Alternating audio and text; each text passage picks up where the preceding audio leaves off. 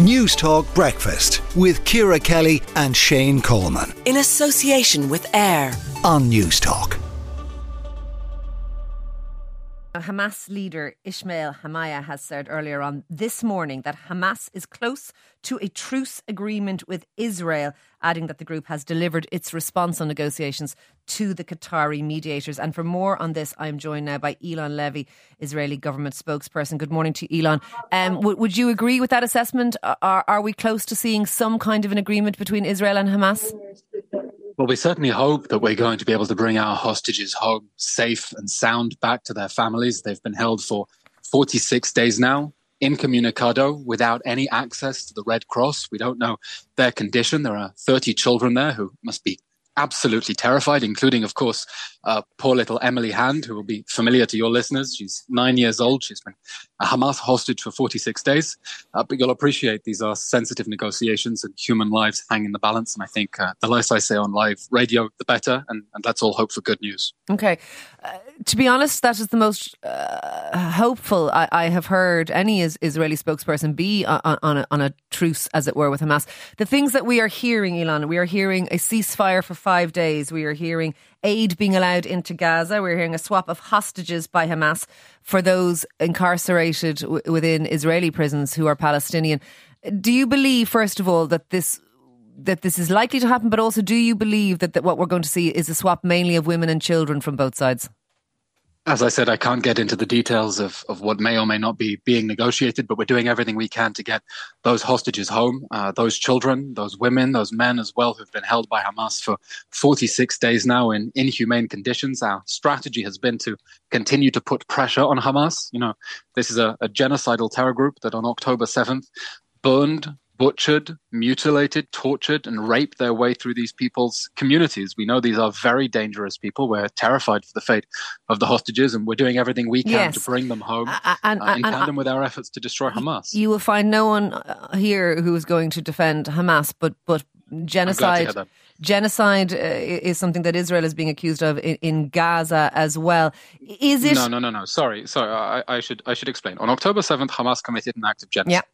Hamas systematically exterminated entire villages. They went hunting to kill as many people as possible, Eylon, as sadistically as possible. It was and they're promising to do it again. An abhorrent and brutal attack, 1,200 people dead. I fully agree with you, but there are 11,000 Palestinians dead as well, and we can't ignore that fact either. I suppose what I'm asking you this morning is what is being suggested is that Israel will have to do two things. One is it will have to stop its ground offensive within Gaza for a period of time, 5 days potentially, and limit its air bombardment of Gaza. Is Israel willing to do this as part of that, do you believe? I'm going to say for a third time, the less I say about the details of the negotiations, the better. We hope to bring our hostages home. We hope to destroy Hamas in response to that horrific massacre, which they're promising to repeat. Okay.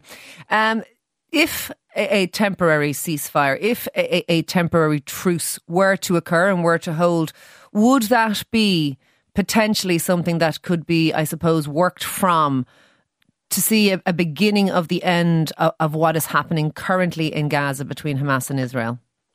Well, we would certainly like to see this war end, but we want to see it end in a way that makes sure that Hamas can never attack our people again. This war cannot end with our hostages still in Gaza and Hamas still in power. Because as long as they're holding our hostages and as long as Hamas is promising to perpetrate more October 7th massacres, any end to the fighting that leaves Hamas in power is simply a guarantee that we're going to find ourselves in another cycle of violence again and that it will be worse next time. Because Hamas will feel emboldened knowing that people are telling Israel it has no right to defend itself. So the October 7th massacre was the straw that broke the camel's back. It was the deadliest terror attack in world history after 9/11. And this war will end with the total destruction of Hamas. It's unfortunately the only way this can end. Among the Israeli people, do you believe that there will be support for a ceasefire, for a truce, even a temporary truce at the moment? There has been huge numbers of protests about the hostages, about getting the hostages home. And there has been a lot of criticism of the Netanyahu government, who you're a spokesperson for, around how this has been handled. Israeli society spent the last year at each other's throats arguing about domestic political issues. And on October 7th, everyone dropped everything and mobilized to support this effort to bring our hostages home and to win this war against Hamas. Even the most left-wing people from the peace movement in Israel understand that there can be no peace as long as Hamas stalks the earth, as long as Hamas is promising to massacre more people, and as long as Hamas holds our hostages. So we're seeing really an incredible moment of unity in Israeli society as people understand. Unfortunately, maybe finishing off Hamas is something we should have done a long time ago. We didn't. It's something we've got to do now, and Israeli society is united with a very strong sense of justice and moral purpose right now. Eylon, thank you very much for speaking to us. That is Eylon Levy, Israeli government spokesperson. And we move and stay with Gaza, but we move to Hadeel Qazzaz, Oxfam MENA Regional Gender Advisor based in Ramallah. Hadeel, good morning to you. The current humanitarian crisis within Gaza, can you bring us up to speed with how people are coping? Yes, good morning. I think what you mentioned about the 11,000 casualties is really much higher, as we hear. At least 13,300 are accounted for. There are so many others who are missing, up to 6,500. Out of them, there are 4,400 children who are missing. The situation is really, really very bad and very dire, and it is catastrophic by all means. In the last 2 days, there was a winter situations in the Gaza Strip, lots of rain, which added to the misery of the 1.5 million people who are displaced from their homes.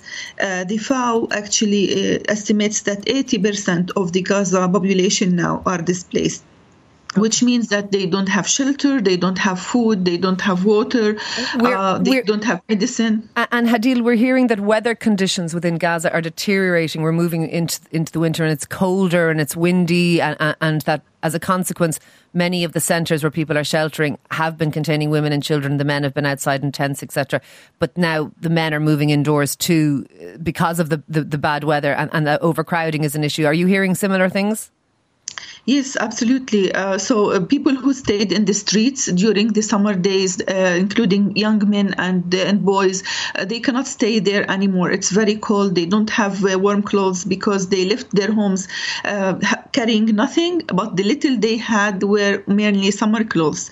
They didn't have any heavy blankets or any covers. The tents themselves, which they were handed, are not waterproof. Okay. And this is, again, another situation that led to spread of viruses. We hear about a virus that is similar to COVID.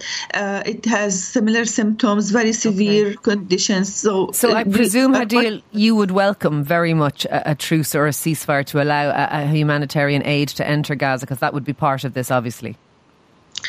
Absolutely, we would welcome any ceasefire, and we would welcome any continuous humanitarian aid flow, because having a few trucks here and there, which didn't mount even to 3 or 4 days of equivalent of aid to the Gaza people, we need continuous flow of aid, and also we need a safe situation where our teams and our partners can operate, because at the moment they cannot operate.